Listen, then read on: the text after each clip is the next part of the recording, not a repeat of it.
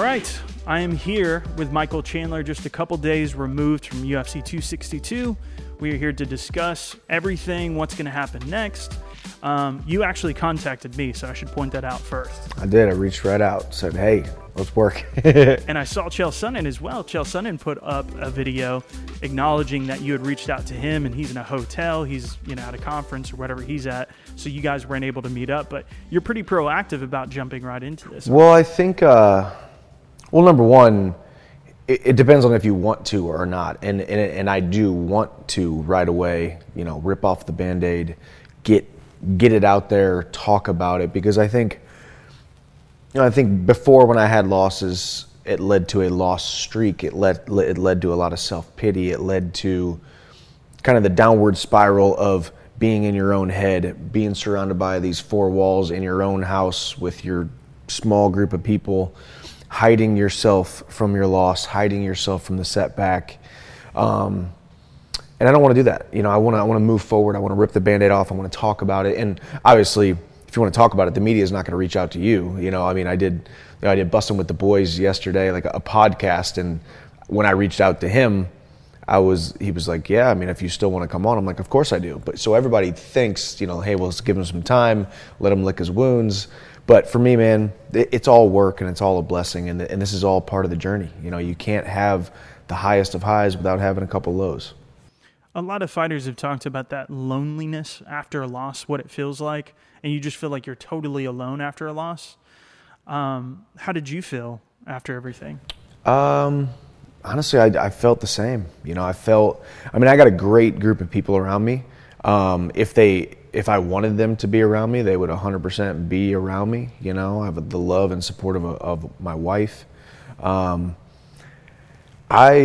got the same team that I've had for a long time, as far as like my inner circle. Obviously my camps and my coaches and stuff have changed a little bit here and there, but for the last 5 years, it's been pretty much the same people. The loneliness, I think, will only come if those people are just like bouncing out. I got a bunch of text messages on my phone right now of people who are like, hey, let me know if you need anything. Hey, let me know if you want to hang out. Let me know,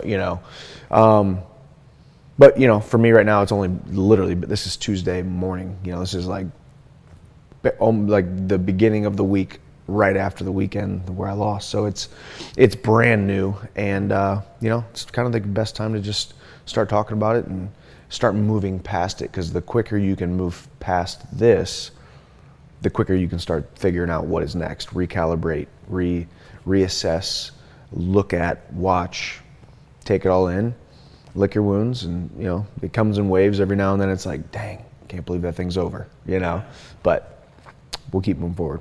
Well, it seems like, you're I would almost describe your mood right now is almost like sober but optimistic at the same time. It's not like you're super over the top cheery, but you're also, I don't know, it seems like you're ready to get after it. Yeah, I hit the ground running yesterday morning. It was Monday morning. I went and did a sauna. I'm going to do a workout today. I'm a professional athlete who makes, his living with his body. So like that is my job, and I take my job very seriously. So I'll be hitting the gym every day this week. Obviously with the way that the fight happened and taking damage, I'm not going to go to my gym and spar or do any kind of contact stuff, but lifting weights, running, hitting the sauna. I'm going to start vetting a couple more body work people here who can work on my body, and stay on my roller, my Sorite, and I just make sure the body feels good. Supplement perfectly, like I have been. I never took a moment off. Every morning, every evening, I take my line of supplements that I have, and I took them the night of the fight, took them the next morning, and haven't stopped. So we're going to keep on. The body's going to stay fueled and stay good. So it's pretty inspiring. So if you can compare that mindset, that focus, what did that look like with past losses? I just think back to, because I think it's one of the big chapters of my story. 688 days is how long I went without winning a fight back in 2013 to 2015, something like that. And after that first loss, I got shot out of a cannon. I wasn't ready to lose. You know, I built up my physical body. I built up a big, fast, strong, powerful, athletic flesh and bones. But mentally, when I lost that fight, I immediately wanted to hide. I immediately thought I lost all this skill. I thought I wasn't that good. I bought into the lies that was being told on social media and the media and the other fighters, and now he just wasn't as good as we thought he was. We knew he would fizzle out, blah, blah, blah. And then I started getting comfort and finding comfort in that jail cell of self-pity that I talk about. Whereas this time, I've been here before. You know, I've been there before. I remember how down in the dumps that Michael was, and how, you know, like you described earlier, lonely. How lonely I felt because, and I think it's not as though the people didn't want to reach out to me or want to be with me. It's a hard thing. It's like losing a loved one. Like, of course you want to say, you know, sorry for your loss, but you also don't exactly know how to approach that with somebody. You know, when you have a huge opportunity that's taken me 21 years to realize, to step inside the UFC octagon and take a chance to win UFC gold, people don't know how horrible that is to lose. So therefore, they also don't know how to reach out or how to win, how to say things. So it's that loneliness / people don't exactly know how to make contact, you know, like they're not gonna be like, hey man, let's go grab some beers. You know, like that maybe they would say that like had I won, but when you lose, they're kind of just like, you know, remember like poking on Facebook? Like if they could like maybe poke, you know, like let me just poke them, you know. So it's man, it's just the old Michael would have just hid from all of this, and I would have like not done interviews. I would have not been reaching out to the media to say, hey, let's move past this thing together, tell my story, because the quicker you tell the story, the quicker you can move past it. Yeah. So in looking at that, what do you feel like the story is right now? I mean, the story is just the ebbs and flows and the ups and downs of probably one of the most vicious sports on the planet. You know, it's just like, you know, we could very well be sitting here today with me having TKO to Charles Oliveira because it was that close, you know, and it's such a game of inches, and you're tied onto a tornado, and everything can be going perfectly just like it was. I mean, there was a 10-8 round in the first round on 2 of the judges' scorecards, so I got a 10-8 round against Charles Oliveira, who hasn't lost a round since 2017, I think. You know, he hasn't lost a fight since 2017, so. And I don't think he really, in any of those fights, I don't really know if he lost any rounds. So he lost 1 round in the last 4 years, and it was to me, and it was a 10-8 round. So going into the second round, I was confident. It was good. 19 seconds in, fight's over. So it's just the ebbs and the flows and the ups and the downs and the accepting of, you see, you can't, I think one of the things about the sport is you can't accept and take in stride all the good things, like the wins, the belts, the money, the media, the attention, the platform, all of the great things that this sport provides you. You can't take all that in stride without also taking in stride the losses, the pain, the loneliness, the tough times, the second guessing, the tears, the lows, you know. So I think it's just being able to tell the story between the two extremes, that this sport really is the highest of highs, and it's also the lowest of lows. But if you try to shy away from and not acknowledge the lows just because they're painful, then it starts to build and fester, and it won't release you. You know, it will sink its teeth into you, sink its hooks into you, and it will continue to follow you.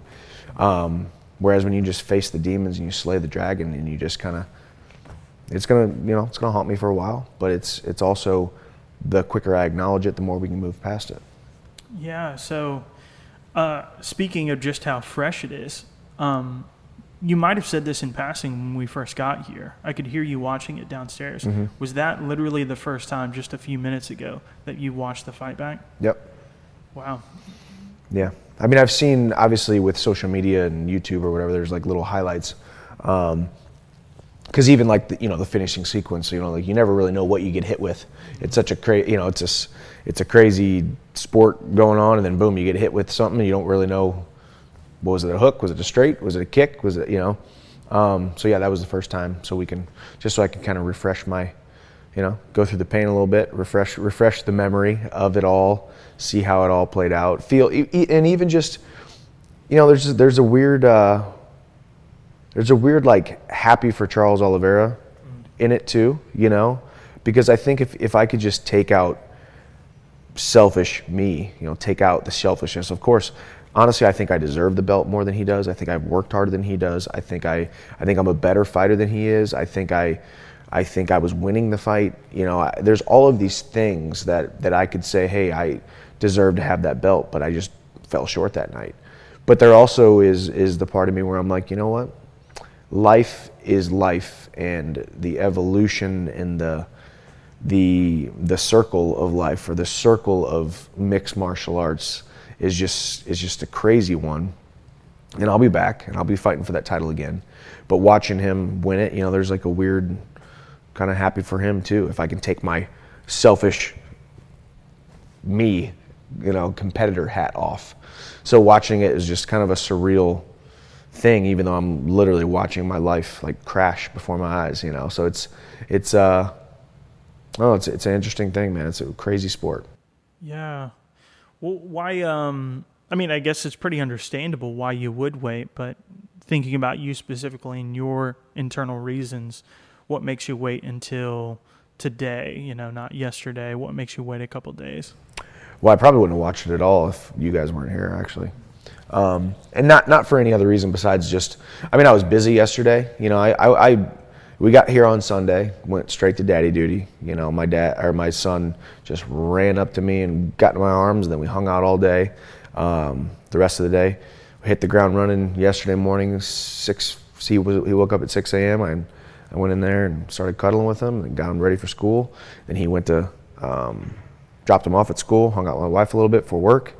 And then I went to the gym, did a podcast, so just kind of like working yesterday. Spoke to my managers a couple times, spoke to the UFC. I was just busy yesterday. So it's one of those things where it's not that high on your priority list. If I would have won, probably would have been the first thing I would have done, But it's also just like you never quite know when you're going to have that moment of, okay, let's go watch it, It just kind of sneaks up on you. But today I was kind of forced to, because I wanted to refresh my memory of it, and gave me an opportunity to be like, hey, today's the day we're going to watch it, we're going to look at it, we're going to analyze it, we're going to watch my dreams crash before my eyes, and just enjoy the process, enjoy the in real time emotion feelings that comes about, because I think that's what we miss as mixed martial artists too much. I think we, just as a whole, we try to play the tough guy.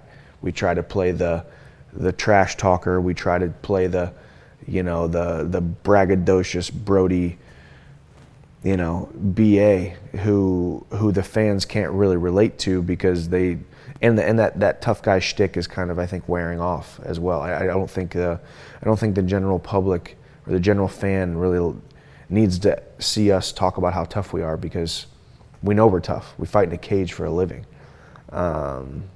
So to be able to break it down and humanize myself and I think the best thing fighters can do is humanize themselves, to say, hey, just like you, the average fan base, 18 to 35, male, or whatever, like, I'm just like you, let's do this thing together. Yeah. Well, so you said you talked to the UFC. What did those conversations look like? Yeah, they called me and just were checking on me, how you doing? What's going on? Just checking on you. You're world class. You're right in there with the best of them, So it's one of those deals. So it's good, and spoke to my managers, and we're going to rebuild. We're going to come back, and this will all be a nice little chapter that will close, and the sun's going to rise every single day, and we're going to keep on getting better and move forward. But so obviously we're not talking about fights. We're not talking about matchups. We're not talking about dates. I need to take a little bit of time off. I came in hot, man. Signed with the UFC less than 8 months ago, and it seems like I've been here for 3 years, with the amount of stuff that I have done, 2 fights, fighting for a world title, the backup opportunity in Abu Dhabi, been in training camp most of the last 8 months, honestly, most of the last year in preparing for the free agency. So it's been a crazy one. It's been a fast one. It's been a busy one. So now maybe we'll take a little bit of time off, but we'll see. Yeah. Well, so what do you see in terms of that then? So your timeline, what are you kind of looking at right now? Is it just more about getting back in the gym and just getting into the flow of things? Or do you firmly have some goals set aside, like I want to fight in August, September, summer, anything like that? No, I mean, I think before this fight, no matter what, I was thinking, obviously I thought I was going to win. That I was going to win, have the belt, and then we were going to wait to see Conor and Poirier fight in July, and then they would need 2 months of time off, so that puts you into September, and then probably wouldn't fight till December, January, or whatever. And I think that timeline is probably still where I would like to be, November earliest, December, maybe even January. I mean, I'm not getting any younger, obviously, but I still feel like I'm 25 years old. My body, athleticism, speed, power, all of that feels phenomenal. I feel like I can do this for a long time. So obviously the stakes are high, the competition is high. So no matter what, I'll step inside the cage with a top 5 guy. Next fight, by the end of the year, that'll put me right back into that number 1 contender spot or title eliminator type of scenario. I mean, the great thing is, man, you look at the lightweight division, every single person in there is a killer. Every single person in there, Dan Hooker, I think, is now he's moved down to like number 7 or 8, and then now Charles is number 1, obviously, but I still got Gaethje, Poirier, Ferguson, Beneil Dariush, Conor, like those are all awesome fights. I could do those could be my next 4 or 5 fights, and like those are just bangers. So we'll see who the opponent is, we'll see who the name is, and we'll see who, what the date is soon. We put out a graphic yesterday, or rather Sunday after the fight, and most people seem to be pointing towards Gaethje as the fight that they want to see. Does that fight make sense to you in your mind? I mean, I think they all make sense, to be honest. Anybody who's ranked ahead of me. I mean, I guess essentially Connor's the only guy who's behind me inside the top 5. But anybody who's in that 1, 2, 3 position after Charles, obviously Gaethje's a name that's been thrown around 1,000 times since I signed.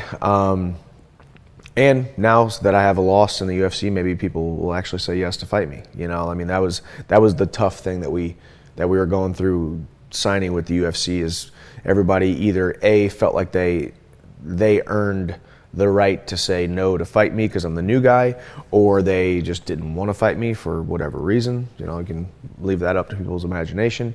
But now that I have a loss, I would imagine people will be, okay, I'll fight that guy now, So great thing is I'm number 4 guy in the world still. Inside the top 5, I'll fight somebody inside the top 5, and it'll be a good one. Yeah, absolutely. Well, if we can touch on some of the fight moments here, of course we'll be doing a breakdown as well here on this channel, but as it relates to some of those moments when you got him in that guillotine, for instance, did you think you almost had it? Did you watch, for instance, the Pettis fight where Pettis was able to sub him back when he fought at 145? Was there a part of you that had planned for that you had seen something like that happening? No, I didn't really plan for it. I think just with the way, I mean, obviously my takedown defense is great, but in the fight, you can't help but get into an off-balance, weird position after I was throwing and he took a shot, and it was just, he was in on a great shot. So my instinct said, instead of sprawl and smash, just go with the guillotine and go that way. But yes, I had seen him getting guillotine before. It wasn't something we really worked and thought I was going to be able to sub him. And truthfully, I don't think the guillotine was that tight.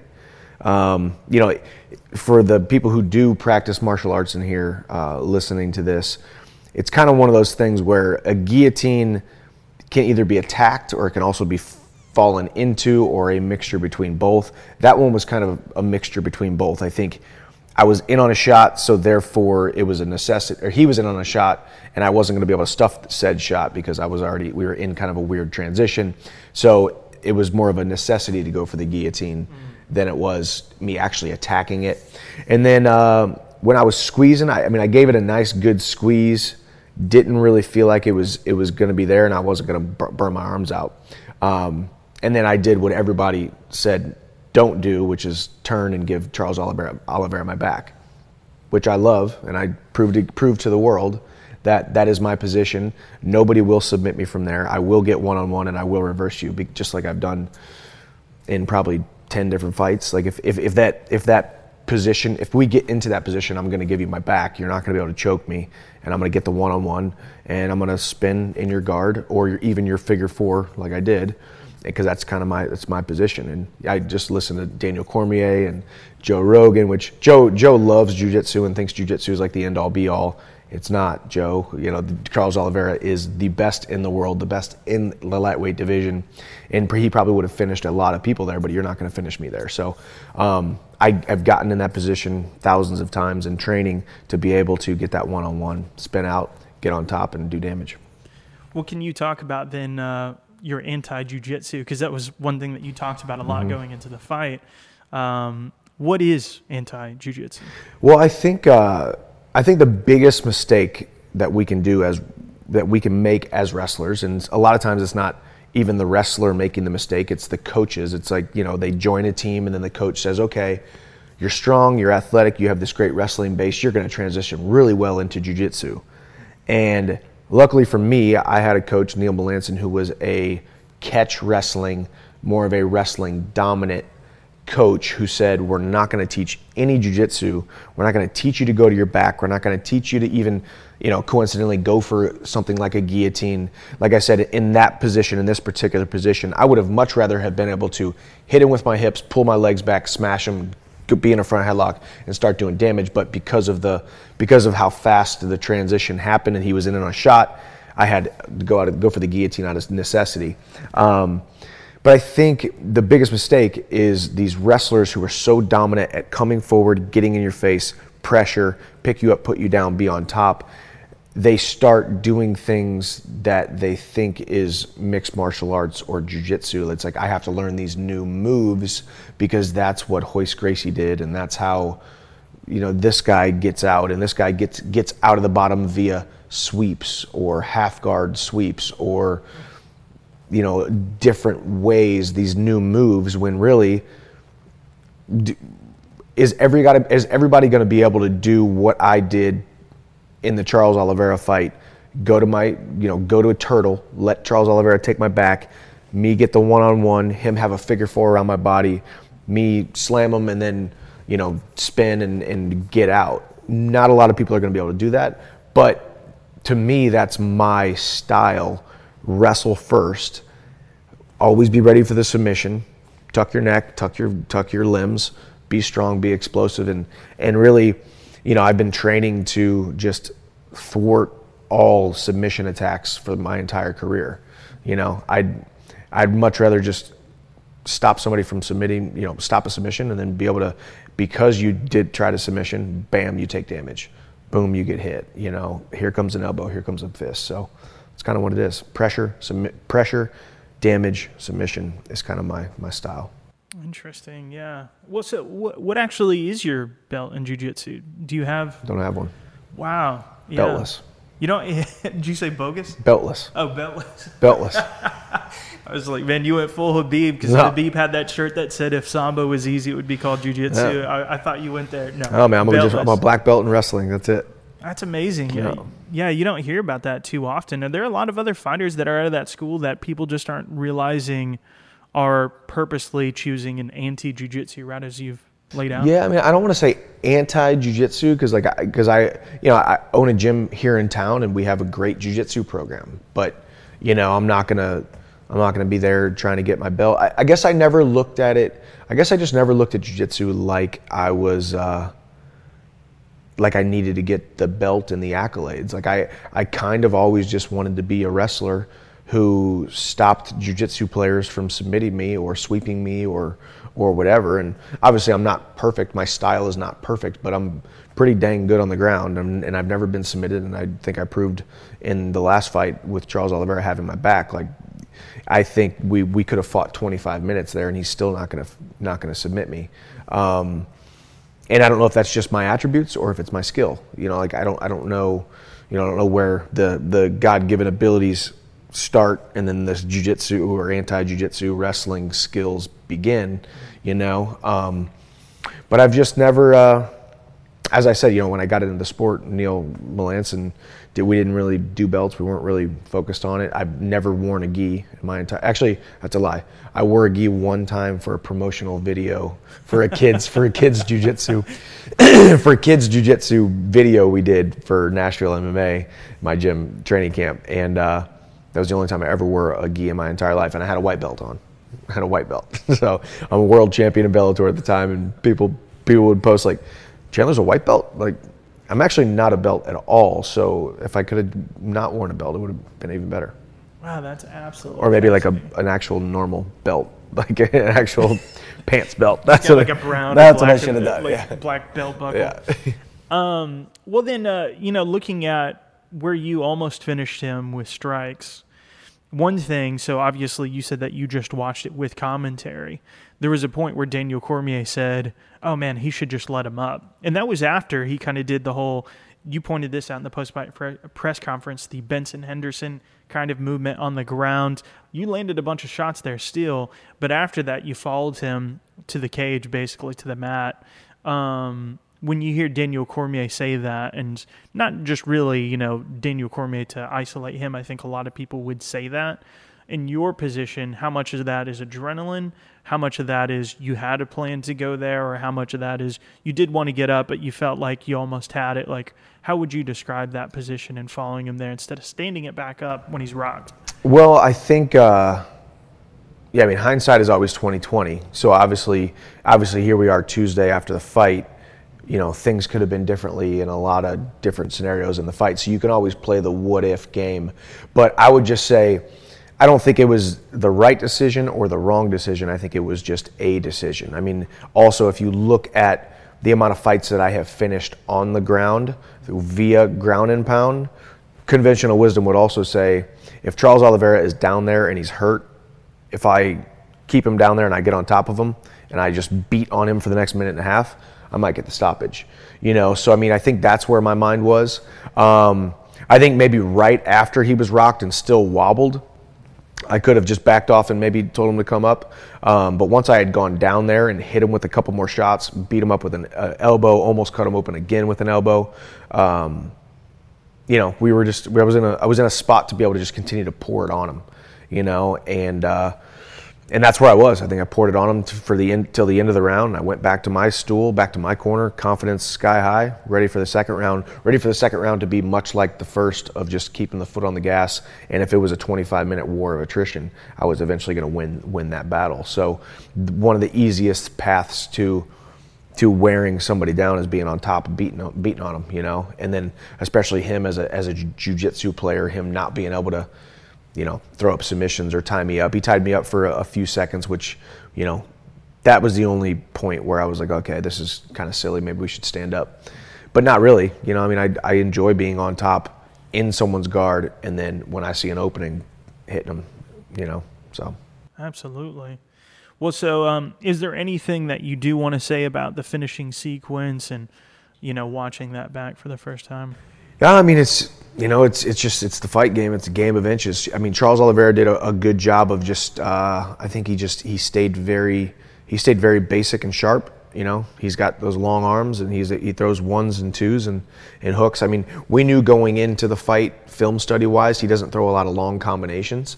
He just throws one shot. So we just needed to be prepared to not get hit with the one shot that he was going to throw. And I think I threw a right hand to the body, and then he followed up with a hook, perfectly timed, perfectly placed hook. Boom, hit me in the chin, and then rolled backwards or whatever, and then I was up against the cage, and then that was kind of the finishing sequence. So it's just crazy. I mean, I think more than anything, it's just unfortunate how it's not unfortunate. I don't want to say it's unfortunate. It's just interesting how crazy the sport is, that you can be, you're winning that well in the first round, and it was great. It was fun. It was entertaining. Houston was going nuts. People loved the slam. They loved the reversal. They loved me dropping him. They loved him taking the shot and the guillotine. Like, it was just constantly roar after roar after roar, and it was a lot of fun. And then I go back to the stool, and every time between rounds, people hear the bell, and then they're like, they're clapping and cheering, like that was a great round, kind of applauding you for a great round. And then we got one of those, and then 19 seconds, 17 seconds into the second round, the fight's over. So it's just such a crazy, interesting, unfortunate / fortunate love story of craziness, mixed martial arts is. Because I've been in that situation too, where it's like, it's a crazy round, and then all of a sudden, boom, the fight's over, and I'm like at the hands of me. I'm like, wow, okay, I just knocked him out. It's over. This is great. Let's go do a backflip and collect your paycheck or your belt. This time I was on the receiving end of it, the wrong end of it. So, just watching it back too, just watching myself in the octagon after the loss. I think just seeing, it's a loss, and it's painful and it sucks, but it's also just like, it's also happiness. It's also you shot your shot and you missed. You fell short. You missed the mark. But if you don't miss the mark here and there, people don't have something to really be inspired by, And I hope at least people saw me miss the mark on Saturday night, watched my dreams shatter before their eyes, and hopefully they can take something from it. And as I move forward with complete disregard to that loss, and we're going to recalibrate, we're going to reassess, we're going to get in some more fun, exciting matchups with some of these top lightweights, and we're going to entertain, and we're going to have a good time. And I'm always going to put my best foot forward, and I'm always going to try to operate with integrity, operate with character, operate in a manner that I want my son Hap to see someday, that he can look me up and say, okay, Daddy lost these fights and he lost this, what did he say after this one? What did he say after this one? What did he, and then, oh, here's an interview of his employer, whether it be Bellator or whether it be Dana White. What did these guys say about my dad? Because I think that's what's going to be most important, because I can tell him all day long, hey, Daddy is this, I did that, I am this.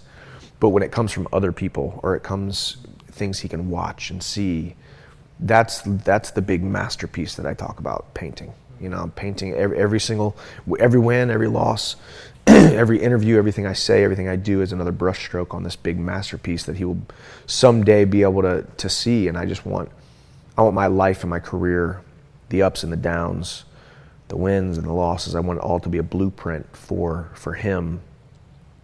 And other people I haven't met, people I haven't had personal touch with, like, just to say, hey, because this small guy from this small town who was taught to do small things, decided to disregard those things he was hearing, those lies that he was being told, and those ceilings that were being put on him, those limits that were being put on him, because he disregarded those, he moved forward and did some great things, then I can too, So I just want that, and I think, this life and this career gives me that opportunity, and I'm very thankful for it. Win, lose, or draw. So even watching myself lose, I'm right where I'm supposed to be. There's a great feeling and a great amount of happiness and contentment that comes with being exactly where you're supposed to be, doing exactly what you're supposed to be doing, and I truly believe I'm doing that. Yeah. Well, so speaking of painting that masterpiece, you have, 3 world titles with Bellator. You've now fought in the UFC, had that huge win against Dan Hooker. You've now fought for a title, almost finished the now champion. What do you need now? Like, do you feel like you need that UFC title in order to complete your masterpiece? Or can you, a few years down the line, if that didn't happen, can you look back and say, with a sense of completeness? Can you look back at it? That's a great question, because it's a great question, and I think you would be surprised to know that I don't need the world title to be happy with my career, truthfully. I think now that I have, just with the way that my certain career has gone, I think there's a lot of guys who would sit here and say, no, I have to win the UFC title or else my career, I'm going to have regrets, right? But for me, being outside the UFC for so long, being regarded as one of the top guys for so long, yet I wasn't in the UFC, and there were so many people who said, okay, well, if you think you're that good, you need to come to the UFC and prove it. Coming to the UFC and knocking out Dan Hooker, and then now fighting Charles Oliveira, and did I lose? Yes, I lost, but I lost in a world title fight, and I also had him on the ropes, almost finished him, had a 10-8 round first round. So if you want to sit here and say I'm not up there with the best of them, you're kind of kidding yourself, So when it comes to talent and when it comes to that, the accolades, like I'm right there with those guys. I think the biggest thing that I would have regretted was never testing free agency and never coming over to the UFC whatsoever, and that's why I made the decision. And with my wife and my mentors and management, we made that decision. Number one, because the door felt like it was finally open. And number two, I just imagined myself at 40, who, if I stayed with Bellator and never left, or even if I went to one of the other organizations, there's some great organizations out there, One Championship, PFL, all those guys were offering me great contracts. But I knew I needed to go to the UFC. And I actually, in the countdown show or the lead-up show, the one that's narrated by Ron Perlman, amazing piece, and one of the greatest things that he said in it that I've ever even heard, it gave me goosebumps, was, but Chandler's legacy can only be written in the octagon. And it's true. I mean, it really is true. If you really want to build this legacy, me personally, it could only be written in the UFC octagon against the biggest names, the highest level competition at the highest level. And I've gotten to do that thus far. But I just imagine the 40-year-old me, trying to sleep at night on this pillow that feels like a cinder block because I just can't sleep, knowing I never tested myself and took a chance on myself. Just like I did, the blueprint was already there. I walked on to the University of Missouri. The lowest guy on the totem pole. I was not a state champion. I walked on. There was 40-something guys on the team. I was the lowest guy on the lowest rung. Coaches didn't talk to me. Coaches didn't look at me. But I worked hard, tried to do my best. Ended up making the team, becoming a four-time national qualifier, an All-American, and that propelled me into mixed martial arts. So why would I not take a chance on myself again and walk on to the UFC, so to speak, when I had the certainty of Bellator, had the certainty of even better, more lucrative offers outside the UFC? What does that say about how it worked out well in the first place when I walked on to the University of Missouri? What does that say about me if I don't do it again? So my legacy and my career is already complete. That's why I say things like I feel like I'm fighting on borrowed time at this point. I feel like I'm where I need to be. And when you're doing what you're called to do, what you were fashioned, what you were built, what you were born to do, and you're in the right place, on the right stage for a fighter in the right promotion, then man, you're just living the dream. And that's what I'm doing. So enjoy a little bit of downtime. Do a lot of this stuff. Get on the mic, get on the desk, start doing some commentary, maybe. Stay working. And the good thing is I'm not the guy who just relies on a paycheck inside the octagon. Like, I have things outside of the cage, outside of the competition, to pay the bills, because I've set myself up like that, and just stay working in the media, on camera, on the microphone, with my boys at MMA On Point. No free shouts. Just enjoy the ride, man, and just keep on living the dream, because this is a dream I get to live, and I get to live it because of people like you and fans like everyone tuning in today, man. It's a lot of fun, and we are far from over. Amazing. Well, I really appreciate the time. Thanks for meeting with us, and everybody stay tuned for that breakdown video. So appreciate you, Michael. Thank you.